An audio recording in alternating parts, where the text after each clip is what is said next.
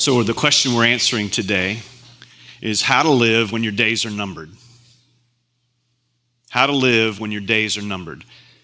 Jesus, at this part of the scripture reading, is 8 days before the cross. And he knows it.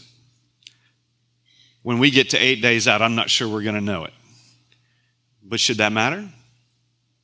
Well, let's just think about this as we look at the life of Jesus and watch and observe and learn from how he lived 8 days out, and maybe say, well, maybe there's something here I can take away from this. Maybe there's some things I need to understand that will help me process. Maybe there's some things I need to believe that will change how I live my days. Because the reality is, all our days are numbered. We may not be 8 days out. We may be less than 8 days out. We may be more. So with that, let's pray.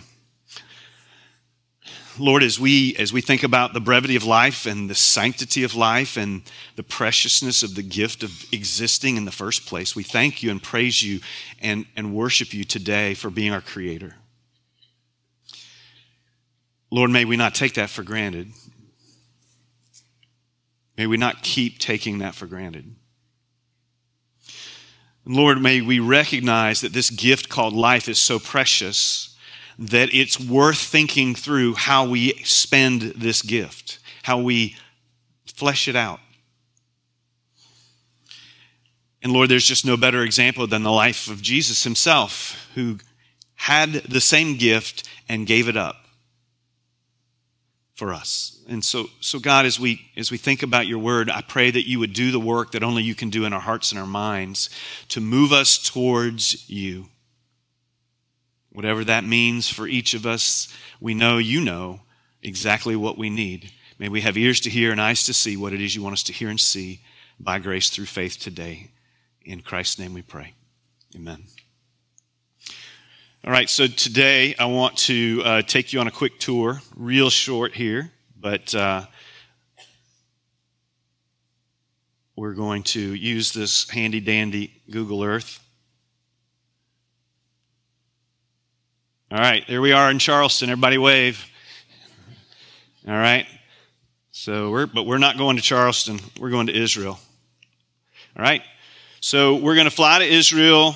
And I want to show you something called the land bridge. Not something you typically hear in churches, but it's something that I learned about in seminary that will be instructive for us today as we talk about a concept called compassionate hospitality.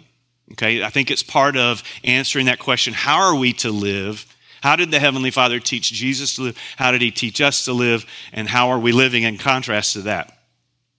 So you can see Israel right in the middle of that. That's the little red balloon. But if I zoom out, just to kind of give us some more perspective, let me take you on a quick geography lesson.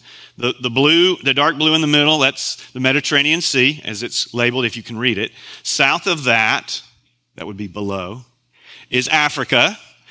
North of that, Europe. Okay, you with me?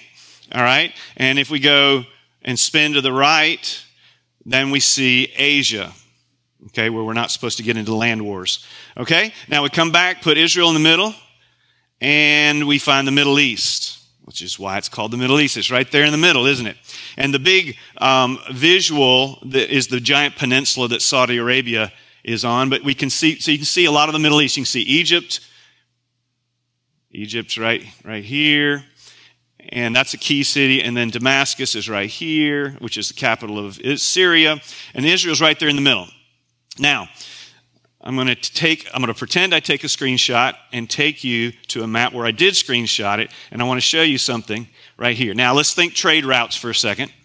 Okay. If you live in the northern hemisphere, Europe, Asia, we'll call it Eurasia. Okay. And you want to trade with people in the southern hemisphere, pretty much that's going to be either the south part of Asia, but Africa. If you want to get to Africa, there's really only two ways to get there.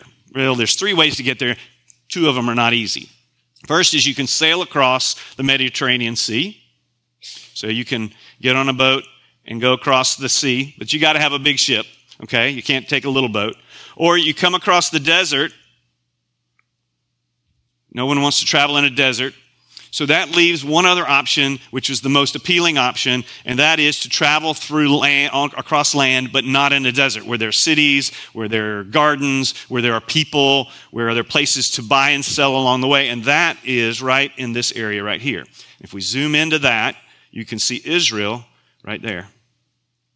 Okay?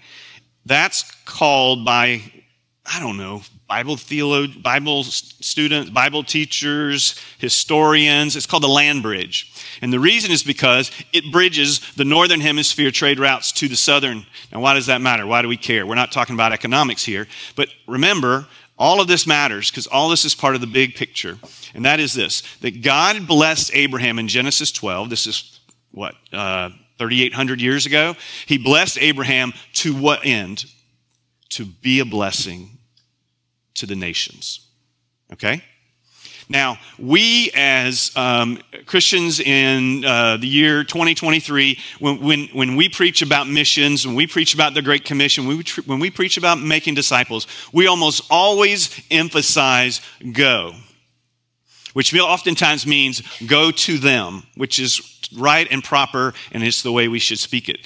But it also means as you go through life where you live, work, and play right now. And most of us, while many of us, and Ken talked about how many of us have already gone to other nations, to other countries, to other places, even other cities, we've gone with the intention of loving people, serving people, to the end of being able to say, I want to make disciples. I want to help them understand what I believe and why that matters. And it doesn't just matter in the here and now, and it does matter in the here and now, but it matters in the hereafter. Okay? And so we do that. We go, or as we go. But you don't often hear us say this, compassionate hospitality. Okay? Now, the reason I'm bringing it up is because it's in the text today, and I haven't even started there. But what I want you to see here is that it goes all the way back to the very first covenant God made, not the very first covenant God made, the first covenant God made with the nation of Israel, specifically Father Abraham, the founder, the first of the nation of Israel. When he said, I'm going to bless you and I'm going to multiply you and you're going to bless the nations through your family. And he meant his literal family, but he also meant through his spiritual family. Those of us who were adopted, just like Mikey was talking about. In Christ, we've been adopted into that family. So I wanted you to see this land bridge here. I want you to see that, to remember that God put Israel in the path of every trader that was coming north or south for centuries. Strategically. Of all the places God could have put the promised land, that's where he put it. And God doesn't do things by accident or just because. He has a purpose behind everything he does. And I think it's because he wants them to practice compassionate hospitality to every trader that comes through. And when they experience the love and generosity and precious love of God's people, imperfectly practiced, they're going to ask the question at some point, why are you like this? Because everywhere else I go, and traders, they know the cities and they know which ones are the nice ones. You're different. Now, Israel was different for some bad reasons too, and so are Christians sometimes. And so, I mean, I'm not here pretending that we have this down, but this is God's plan, is that we would receive the blessings of God, not so that we can just be, comfortable, that we might turn around and be a generous blessing to those around us. And that's with our time and our talents and our treasures and everything else. Okay? And that was the plan for Abraham. That's the plan for Israel in the promised land. It's still the plan for them today. But because we are now being adopted in as Gentiles, which is a non-Jew, that's the rest of the world, we are called to the same bottom line when it comes to the covenant. Okay? So that's that. Now, we're going to go into this passage now, starting in the beginning of chapter 21 of Matthew. That's supposed to go away, by the way. That can go away, I thought it would when I turned this off. Thank you. So we're going to go into Matthew 21. And from Matthew 21 to the end of the book, we're looking at the last 8 days of Jesus. Okay? And we're going to watch how a man who knew his days were numbered and knew how many numbers there were left, how he lived. Okay? We'll see that for the rest of Matthew. But today we're going to see several things. I want you to see that these are going to be my 4 last things I want you to remember. And I'm going to say them now in case I forget to say what you need to remember at the end. Okay? We need to remember who we are in Christ. I'm not going to unpack that now. We need to remember what our Heavenly Father taught us, how he taught us to live to please the hands that are scarred, the nail-scarred hands. We are to remember how he taught us to live. This is where compassionate hospitality comes in. And we need to remember to trust him. And when I say trust him, I mean pray, believing that we will receive whatever we ask in prayer, which is a pretty bold statement. Okay? So with that, let's jump in, start reading Scripture, and see what he has to say to us. If you are using one of the Bibles that are under the chairs, we're on page 801, okay? And we're going to start in Matthew 21, starting in verse 1. Here we go. As they approached Jerusalem, who's they? They is Jesus and his disciples, the 12. We still have Judas Iscariot in the crowd, right? Yeah, we haven't had the Last Supper yet. As they approached Jerusalem, the capital at that time of Israel, and came to Bethphage, a town, a village right outside, on the Mount of Olives. Okay, that's on the same mountain Jerusalem is on, so it's really close. Jesus sent 2 of his 12 disciples, saying to them, "Go to the village ahead of you, Bethphage, and at once you will find a donkey tied there with her colt by her. Untie them and bring them to me. And if anyone says anything to you, say that the Lord needs them, and he will send them right away." This took place to fulfill what was spoken through the prophet, that would be Zechariah. Zach writes, "Say to daughter Zion, see, your king," this is important, "your king comes to you, gentle and riding on a donkey, on a colt, the foal of a donkey." The disciples went and did as Jesus had instructed them. They brought the donkey and the colt and placed their cloaks on them for Jesus to sit on. A very large crowd spread their cloaks on the road, while others cut branches from the trees and spread them on the road. And I'll get back to that in a minute. Okay, let me unpack some of this, explain some of this, okay? So he goes into Jerusalem. This is the first time in the book of Matthew that we see Jesus going to Jerusalem, but it's not his first time there. In fact, if you go to the book of John, you'll see his first time, he also does what he's going to do later, and that is clear the temple from all the nonsense that's happening in the court of Gentiles. But I'm getting ahead of myself. Here he's coming in. Matthew's bringing this to say, we're ending in Jerusalem. Here we go. This is where Jesus came to die.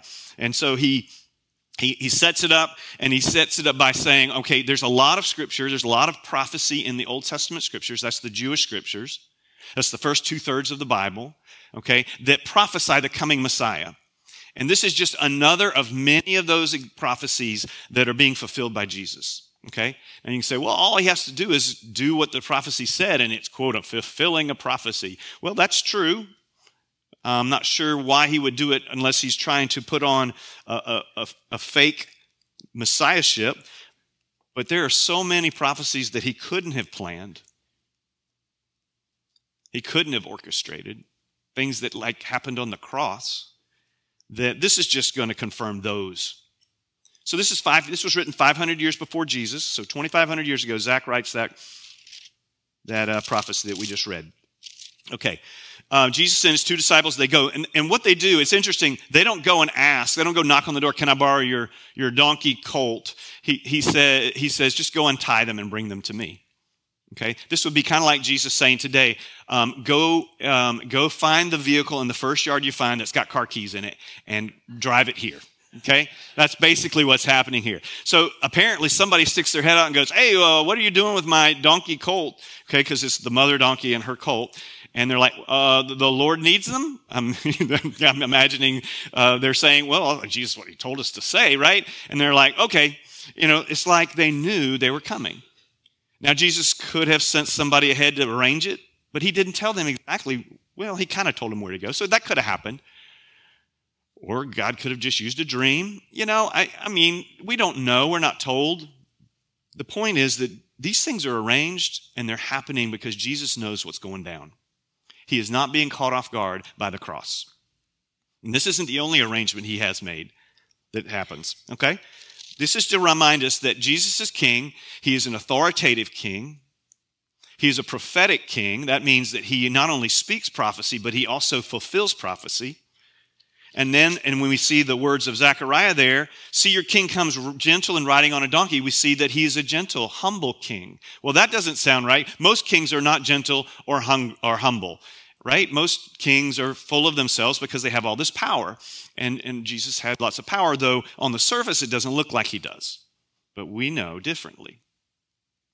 Now, why did he come in on a donkey? That's a fair question to ask.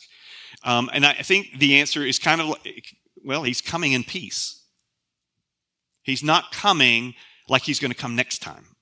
The Bible teaches that Jesus, the Messiah, will come as a suffering servant, and then he'll later come as a conquering king. This is the suffering servant version, okay? When you read the book of Isaiah, it talks about both of these pictures of the Messiah.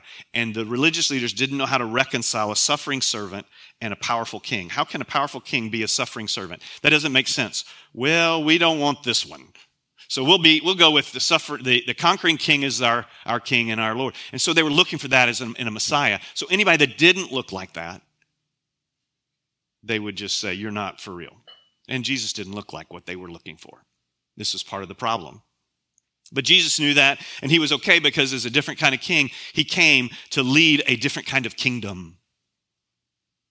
And that's important for us to recognize. If we look like everybody else in the world, just a good version, a scrubbed up version of an American, then we're not living kingdom living probably. Not gospel kingdom living. Maybe American kingdom living. Maybe American dream living. Maybe even American gospel living, but not the gospel of the kingdom. Okay, so he continues here, and so they get the donkey. So kings in that day, ancient kings, would usually come in, if they rode into a city, they came in on either a horse, a war horse, a powerful charger type large stallion, or they came in on a donkey. And the reason was because they were trying to send a message to the people who, they didn't have a lot of foreknowledge, although there would have been heralds saying the king is coming, but how is he coming? Is he coming to attack us? Is he coming to conquer us? Is he coming to negotiate a treaty of peace? How is he coming? And depending on the beast he rode, that would immediately communicate his intentions, assuming he was being honest. Jesus comes in on a donkey this time. In Revelation, it says the next time he comes on a white charger. Not a Dodge Charger, a white, giant horse charger. More horsepower, too. All right? So a very large crowd spread their cloaks on the road. So now he's entering into the city, and he's doing what the people that are looking for the Messiah, and believe me, Israel is looking for their Messiah. They do not like being oppressed by Rome. They do not like being a vassal state. They want to be free. They want to be delivered. And so they see Jesus, and they're hoping this is the one. Although he doesn't look the part, they're kind of like, well, he's the best we got to work with. Let's go with this. And so they're doing what you would expect, if you believed he was truly the King of Kings. And they are trying to keep him from having to even ride on a donkey on the dirt. So they're throwing down palm branches. They're throwing down their own cloaks. And I'm imagining they're going, well, they don't have a lot of cloaks and clothing, and yet they're going to be able to say, see that hoof print? Yes, that was the donkey that he was riding on. I was there. This kind of mentality. Now, keep in mind, this is the feast, one of the three major feasts. I don't remember which one. The Passover is a part of this. Unleavened bread, maybe? Feast of unleavened bread? Feast of? Anyway, the population of the city is 5 or 6 times bigger than normal. So millions of people are here in a small area. If you think the Flower Town Festival is crowded, okay, just multiply that crowd times a few, and you're going to get closer to what Jerusalem would have been experiencing, but a much smaller walled city. So I imagine it didn't smell very great either. All right, so they're there, and they're praising God for who they hope he has sent, and that is the Messiah. So they say words like Hosanna, which are like, I don't know that word. It means save now. Deliver us now. We need salvation. We need to be delivered from Rome. They're thinking Roman oppression. Jesus is not here for that. He's here for something bigger. All right, Son of David is another way. Again, we talked about this in depth last week, to call him the Messiah. In the line of the King of David, he is the king, but yet David is going to bow to that king. Why would David, the greatest king of all kings, bow to a great-great-great-grandson who's king, unless he was greater? Well, if he's greater, how could he be greater? Well, the only way he could be greater than David would be divine. And of course, Jesus is God in the flesh. Blessed is he who comes in the name of the Lord. Jesus certainly comes in the name of the Lord. Jesus is the Lord. Blessed. And then Hosanna in the highest heaven. Again, reminding us he's divine. He's coming as God in the flesh. When Jesus entered the city, the whole city was stirred. I would rather see them get this a little closer. The translation, the word literally means quaked. I love that word because it's like, it's not just stirred up. It's like there's a buzz going through the city so strong that things feel like they're vibrating, like an earthquake tremor. And actually, we have this earthquake, if you count that one. You have the earthquake on Good Friday. You have the earthquake when the tomb is opened. I kind of like that consistency, that pattern, that flow. Maybe that's why they wrote it that way. And what is making the city quake right now? The beginning of the Passion. Okay, Passion means suffering. Jesus knows where he's coming and going to. They're asking the question, who is it? Who is this guy? Remember, most of the people that are there for the festival have not run into Jesus yet. Many of them have, but some of them have come from a long way. And Jesus, he didn't go further than 200 miles away from Jerusalem, but he didn't go everywhere. People have heard about him. They've heard what he's done. But, just like you and I, if we'd heard somebody was healing people and not charging them, not even taking an offering for healing, right? They would be skeptical. I want to see it. Casting out demons? Yeah, okay. I'll wait and see. Feeding thousands of people with a Happy Meal? I want to see that before I say I'm with you on that. And so there's all these things. Jesus is powerful teaching and preaching. Jesus' reputation is, everybody's heard the reputation, but not everybody's experienced it. They haven't seen it. And I imagine that some people are looking going, that doesn't look like much, which is exactly what Isaiah said about him. He's not much to look at. Jesus wasn't a looker. I'm just quoting Isaiah, well, paraphrasing, okay? But you couldn't take your eyes off of him. And so they're asking this question, and this is the question you and I need to be asking. Who is Jesus? Who is he really? Because if I realize who he is and I believe that changes everything. The implications in my life and how I live out my last days, incredibly important. Okay, so we can't get bogged down. We got to keep moving. The crowds answered this question, sort of. They say, this is what they think. This is the safe, politically correct answer for Jesus, by the way. You won't get people disagreeing with you that Jesus was a prophet from Nazareth in Galilee, northern Judea. Okay, so he's way more than a prophet. The Bible teaches that he is a prophet, priest, and king, and as the anointed one, and you anoint those in all three cases, he is prophet, priest, and king. Okay, and I don't have time to walk you back through the scriptures that teach that. And while he grew up in Nazareth, he wasn't born there, was he? But a lot of people didn't know that because they were having an issue with Jesus being the Messiah because they're like, come on, everybody knows from Micah, the book of Micah, the prophet Micah, everybody knows that the Messiah is born in Bethlehem. This guy's from Nazareth. You see it? Even the religious leaders missed it. Okay? Now, we move into, Jesus gets into the city, he gets through all of that, and he just keeps making his way. It's kind of like when a president enters the city and the news is covering, the cameras are going, the helicopters are above, and they're tracking the caravan, and they're like, okay, he's in the city. Now where's he going to go? Where's his first stop? His first stop's at the temple. Well, think about it. If you see, if you have a map, an aerial view of Jerusalem, you see a walled city, and then you see this massive 35-acre rectangle on top of the highest part of the city, the Temple Mount. Okay? Today, there's a big mosque there. But in that day, it was the Jewish temple where Solomon's temple was built, then it became Zerubbabel's temple, and then it became Herod's temple, one of the 8 great wonders of the ancient world. And in that 35 acres, which was walled in by a 30-foot high wall, colonnade with columns, open air, most of it, inside of that, you had the temple proper, the smaller enclosed areas that were 60 to 100 feet tall in areas where we talked about the veil being torn from the top, and that's why it was so tall, because it went to the ceiling of that part of the temple. And all of this was a nesting of courts. Holy of Holies, holy place, and then you have the court of the priests, and you have the court of the men, the court of the women, and then you have the court of the Gentiles. And the court of the Gentiles was the largest area that surrounded the temple, and it was named by whoever. That's as far as you could go. So this is as far as the Gentiles can go. This is as far as the women can go. This is as far as the men can go unless they're priests, and so on and so forth. And so Jesus is going to come in, and he's going to go, he's going to look like he loses his temper. And it says Jesus entered the temple courts, the court of the Gentiles, and drove out all who were buying and selling there. He overturned the tables of the money changers and the benches of those selling doves. It is written, he said to them, my house will be called a house of prayer, but you are making it a den of robbers.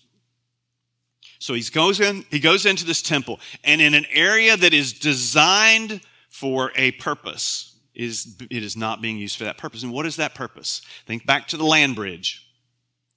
Okay? And traders are coming through, and they're doing trades in Israel, and they're finding things they don't find anywhere else, and they're interacting with good Jews who love and know the Lord, and they're like, man, you people are different. I don't understand. What are you like? You see that up there on the hill? Our God is the reason we're different.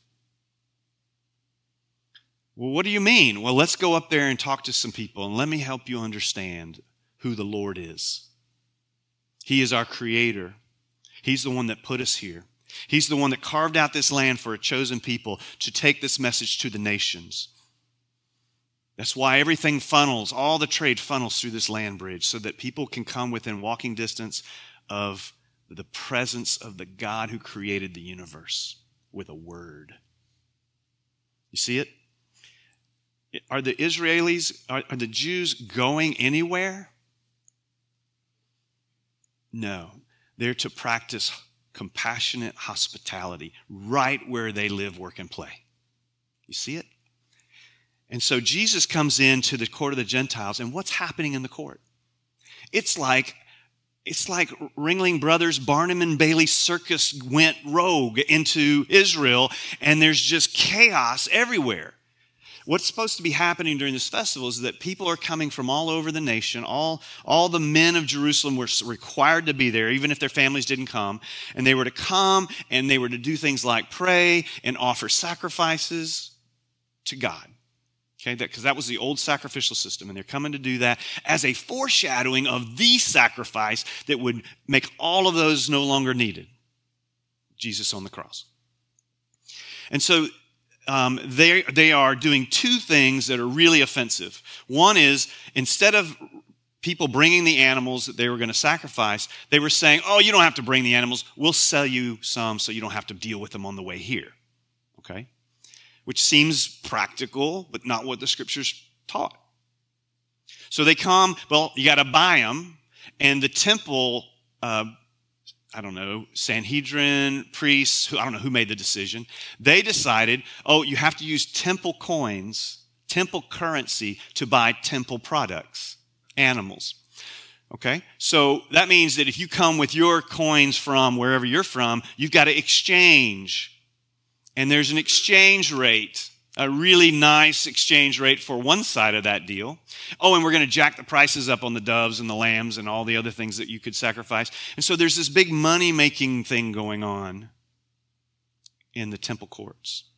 And the sacrifices are happening in the court of the Gentiles. So there's no room for the Gentiles to get in there and come in and even learn, what does it mean? Well, who is this God that created the heavens and the earth? Who is this God? I just see this circus going on, this religious circus. So Jesus comes in and starts throwing over tables and takes a whip and starts clearing out animals and people and making it very clear that he is not happy with what's going on there. Now, I don't think he cleared the whole 35 acres. That would probably take a few more pages than we have. But he makes the point, to the point that the religious leaders are going, by what authority did you do this? And there's this hoopla. But look what happens after he clears the space. This is where compassionate hospitality takes front and center stage. Watch this. And I'm going to come back to verse 13. It is written that my house is to be called a house of prayer, but you making it a den of robbers. He says, the blind and the lame came to him in the temple, and he healed them. You see that? But when the chief priests and the teachers of the law saw the wonderful things he did, and the children shouting in the temple courts, Hosanna to the Son of David, they were indignant. He's healing those who couldn't get in. The least, the last, and the lost. And that would include Gentiles. And that's who he wanted to welcome into the court of the Gentiles, into the temple of God. And that's who Israel was supposed to be, welcoming with open arms, not calling them dogs, which is what they were doing.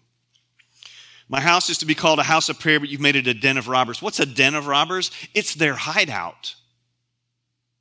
It's where they feel safest. The robbers are in the temple and they feel safe there. That should bother us then and now.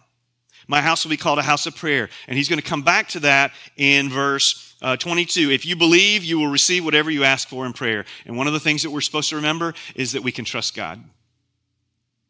And I don't just mean this, just trust God. And I don't mean this general wide, mamby-pamby, I don't know if God answered the prayer or not because my prayer was so watered down in general that how would you know? I'm talking about specific prayers, bold prayers, prayers that you can say God answered it or he hasn't yet. That's why we should be praying. And he's going to talk about that when he talks about the fig tree. But we have to keep going. So, but I want to say this one other thing. I got to say this. Okay, so this house of prayer, the temple of God, right? So the Ark of the Covenant is in the Holy of Holies in the temple at this time, representing the presence of God. And the temple's called God's house. Now, Jesus is going to destroy the temple. Now, not literally, but effectively. Okay, because he's going to walk out and it's still going to be standing. But within 40 years, the Romans will come in and wipe it off the map. It's AD 70. It will be wiped off the map. Okay, and when they go behind the curtain, it is said that the Roman general, I can't remember his name, who led the troops to destroy Jerusalem and the temple, when he went behind the Holy of Holies, there was no ark. Which is another way of saying God's presence was gone long ago. Where's God's temple today? I'm not asking where the ark is. Where's God's temple today? 1 Corinthians, sorry I didn't give you all this in the back. 1 Corinthians 3 is a letter written to the church in Corinth about 20 years later after all this is happening.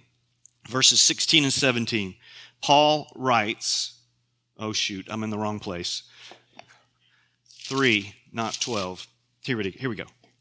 Chapter 3 of 1 Corinthians, verses 16 and 17. Don't you know, he's talking to Christians, don't you know that you yourselves are God's temple? It's a spiritual temple. God removed the bricks and mortar. But look what he says. You yourselves are God's temple, and that God's Spirit dwells in your midst. Do you know this? If anyone destroys God's temple, God will destroy that person, for God's temple is sacred, and you together are that temple. Now go to Ephesians 2. So hang a right. Go a few pages till you get to Galatians, Ephesians, right? Another letter written by Paul to a church in a different city. This city is Ephesus. And we're looking at verses 21 and 22. I'm going to start in verse 19. Consequently, you are no longer foreigners and strangers. Again, he's talking to Christians. You are no longer foreigners and strangers, but fellow citizens with God's people and also members of his household. Don't get me started on membership. There's the word. Also members of his household, built on the foundation of the apostles and prophets, with Christ Jesus himself as the chief cornerstone. Do you see the imagery? Do you see the picture? If I took the time, I could draw you a picture of a three-dimensional isometric drawing of a brick wall. And the corner comes in, and you have bricks and bricks. You know how they stack the bricks and they alternate, and you come to the corner. And what Paul is saying is there's this spiritual temple that is made up of the people of God. The cornerstone at the foundation, the first stone laid is Lord Jesus Christ. Again, this is all metaphorical language now, but it's actually effective too. In other words, real. And then this side of the foundation, the prophets of the Old Testament. And this side, we have the apostles of the New Testament. And all the rest of the blocks built on top of that foundation and that cornerstone are you and me. Believers in Christ Jesus. And our names are on the blocks that stack up the walls of this spiritual temple. There's no longer a need for a physical temple in Jerusalem or anywhere else. There's no need because God has the Holy Spirit planted inside of believers as a deposit guaranteeing he's going to finish what he started. Okay? And he says that like 3 times in the New Testament. Okay, back to Matthew. The reason I bring that out is this.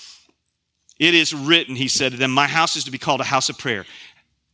My house is now in me. His house is now in me. His house is now in you and you and you and you and you. You followers of Christ. Is that true for the temple of God in you today? Is it a place of prayer? Which means it's a place of faith. Because prayer is the expression of faith. If we don't believe, then of course we're not going to pray. But if we say we believe and we don't pray, what does that say? I don't have time to beat that horse. Let's keep going. All right, verse 14. The blind and the lame came, we said, but when the chief priests and the teachers of the law, I'm back on verse 15. But when the chief priests and the teachers of the law saw the wonderful things he did and the children shouting in the temple courts, Hosanna to the Son of David, they were indignant. Do you hear what these children are saying? They asked Jesus. And yes, replied Jesus, have you never read? And this is an offensive statement because, of course, they've got it memorized. But he's having fun with them. Have you never read from the lips of children and infants, you, Lord, have called forth your praise? And he's quoting Psalm 8:2 there. And he left them and went out of the city to Bethlehem where he spent the night. So that's the first day in Jerusalem. Okay, so now we're down to 7 days left. And he's already stirred up quite the quake. Now he ends with this little, I don't know what to call it. Early in the morning, as Jesus was on his way back to the city, he was hungry. So I imagine he's gotten up, he's spent some time with the Father in prayer, and now he's ready to break his fast. That's why we call it breakfast.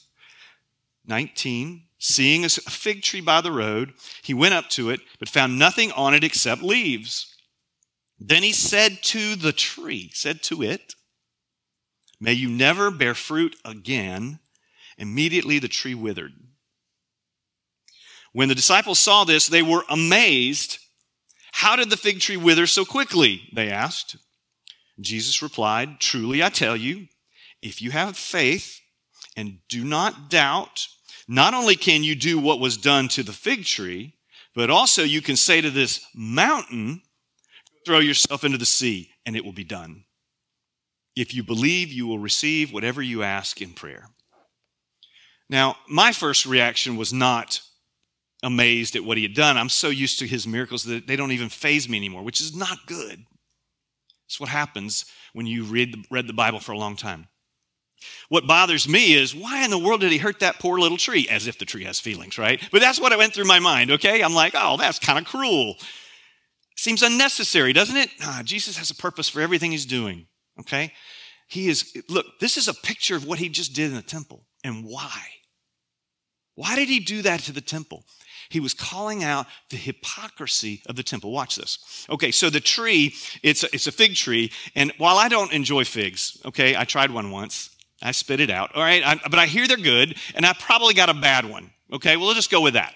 Because it's a fruit, and fruit's good for you, even if it tastes like that. Okay, so a fig tree and he's looking for breakfast, and, if you're used to that kind of thing, you're not really expecting Dunkin' Donuts, okay? You're looking for a fig. He goes to the tree, and he sees the tree covered in leaves, which tells him, and sidebar, there's a lot of different opinions on this from the botanical side of things, okay? I'm going to pick one that I still think communicates what he's trying to do, even though there may be another explanation. Stepping us back in. Okay, so he sees the tree covered in leaves, which tells him there should be something to eat on the tree. Now, Mark says it's not the season for figs. The book of Mark, the parallel account, says it's not the season for figs. So this is why people are like, that's really unfair for you to curse a tree that's not supposed to have figs on it. But what is he expecting to find on that tree? This is what I think. So the way a fig tree comes out of dormancy, I think I'm saying that right, is it starts putting out, different trees do it differently, first of all. Apparently, fig trees in the Middle East first put out a bud, okay? And then come the leaves, and then the buds become figs, okay? So I think what Mark is saying is there aren't figs yet, but there are buds on the tree. Edible buds. I didn't know you could eat buds. I mean, I've seen my cat try to eat irises, and it's pretty funny, actually, but I would never try to eat the bud of anything, I don't think, but maybe I have and don't know it. But Jesus is looking for a little breakfast, and McDonald's is not open yet, so he goes to the fig tree expecting to find fruit. That's the point. And the tree is showing on the outside like it's loaded with fruit, and he looks for fruit, and he finds none. You see it? Okay, that's a picture of hypocrisy. Pretending you got it all together on the outside, but you got no fruit. Go back to the temple. What were the religious leaders doing? They were making it look really good on the outside, but there was no heart, no spiritual fruit to what they were doing. They were actually going against the main thing, which was compassionate hospitality, that we might reach the nations and be a blessing to the nations of the world, just as God told Abraham in Genesis 12. You will be a blessing because I'm going to send them. And I didn't plan to put this one on the screen either, but I'm going to read this verse real quick. This is Isaiah 55. And listen to this. Isaiah is writing, but the Lord is speaking. So this is God speaking. And God says, see, I have made him, referring to King David in the verses prior. I have made David a witness to the people, a witness. And as he's testifying to who God is, to the nations, to the peoples, a ruler and a commander of the peoples. This is verse 5. Surely you will summon nations. Okay, I'm sorry. Isaiah is writing this. Surely you, God, will summon nations you know not, and the nations you do not know will come running to you. In other words, God is sending the nations to Israel. He's sending them running to Israel, and he's sending them running to us. 3 miles from here is a university. It's Charleston Southern University. And they bring in international students all the time who will never eat a meal inside a Christian home. The only picture they have of a Christian is on CNN and Fox. How comfortable are you with that?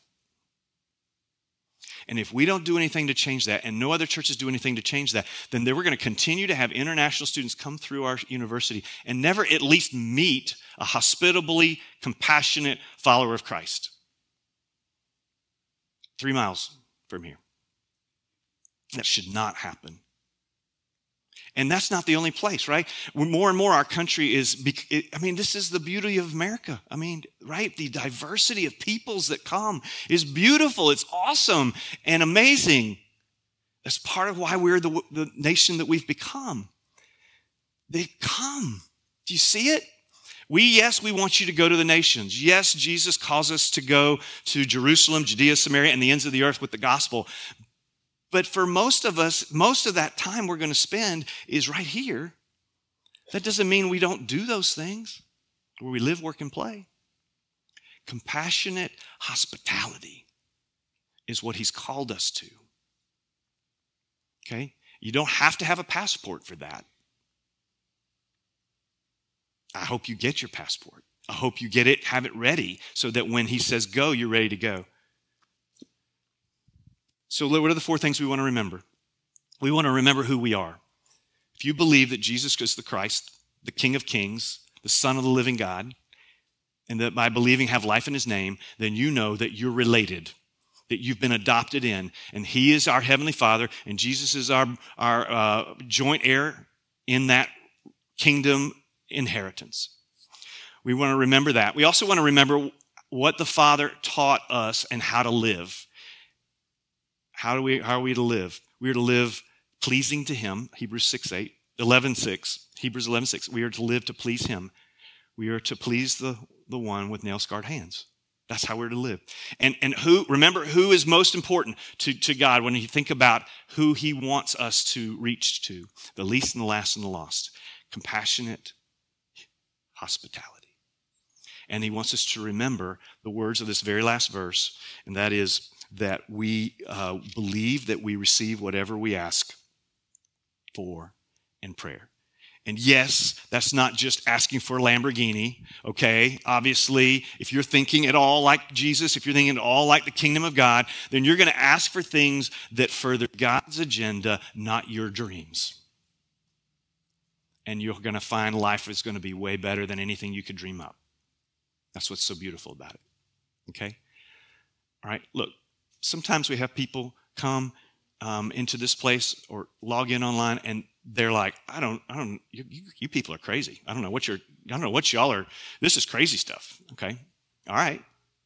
I'm just glad you're listening because I believe it. Okay, we're like, well, you get paid to believe it, right? No, I don't get paid to believe this. I left engineering, a career in civil engineering, so that I could do this full time.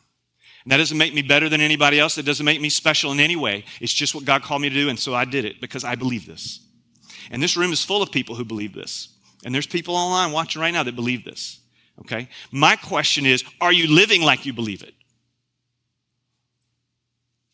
Your days are numbered. But are you living them like Jesus did, knowing he only had 8 days left? And this is what he chose to do with it. Are you and I living that way? Are we leading our kids to live that way at all? Are we even talking to them about living that way? Because that is not the way the world lives. We need to be. We need to lead by example with our words, but by example, unashamed. Because it's good news. Because why? Because this isn't all there is. This is a drop in the bucket of the ocean of eternity, and the best is yet to come. And when you believe that, you can take just about anything in this life. And he won't throw anything at you you can't take in Jesus' name. Let's pray. Lord, you said a lot today. I can't even keep up. And you want us to think about this because you want us to reorient our lives so that they orbit around you consistently, faithfully, by grace through faith. Lord, I know I can't live this way by myself. I cannot live this way apart from you, your Spirit, your word, your people. I need all of those integrated into my life so that I can live this way. Otherwise, I'm going to get swept up in the world. I'm going to have those, I'll fill my life with trivial pursuits. I struggle with it all the time. Lord, you're what matters because you are showing mercy to those who need mercy, and that's humanity. And you've called us as your followers, people who have received that mercy gift, to come and join you in helping others understand that mercy that is available to them as well through Jesus Christ. This is why we celebrate the Lord's Supper. We're reminded that Jesus went to the cross. At the end of that 8-day run, he dies on the cross in our place so that we could live on earth in his. And that there's no greater glory or purpose to live for than to live selflessly to save others. And that is what you call us to, but you must first save us. But Lord, some of us have fallen asleep. We've been saved, and now we're just sitting and slumbering, and we're caught up in so many things that don't matter that we don't even realize we're asleep. Lord, I know that you want to wake us up. I pray that today you wake us up. I'm talking to believers in the room. Lord, I know you're speaking to them, and I just pray that I'm talking to myself. Lord, wake us up to what really matters. And give us the courage to live out our convictions and not just pretend and live out what other people perceive as a hypocritical lifestyle. Help us to be true to you, remembering who we are, remembering how you taught us to live, remembering who you want us to pursue with compassionate hospitality, and to remember to trust you fully and faithfully. And I pray you'll help us do that today in Jesus' name. Amen. Thanks for watching today. It's our hope that as a result of today, that you'll grow in your desire to become the best neighbor ever where you live, work, and play. We also hope that you'll like and subscribe to the video if that's helpful, and maybe even share it with others. Now, for more information about our church or our online ministry, you can go to gracetoday.net/contact, and you can leave a comment and tell us how God's working as a result of the ministry that we've been doing, or how we can help you if there's a need. That's gracetoday.net/contact. And finally, if you just want to know more about how to trust and follow Jesus, you can text me. My phone is 843-830-8255. 2464. That's 843-830-2464.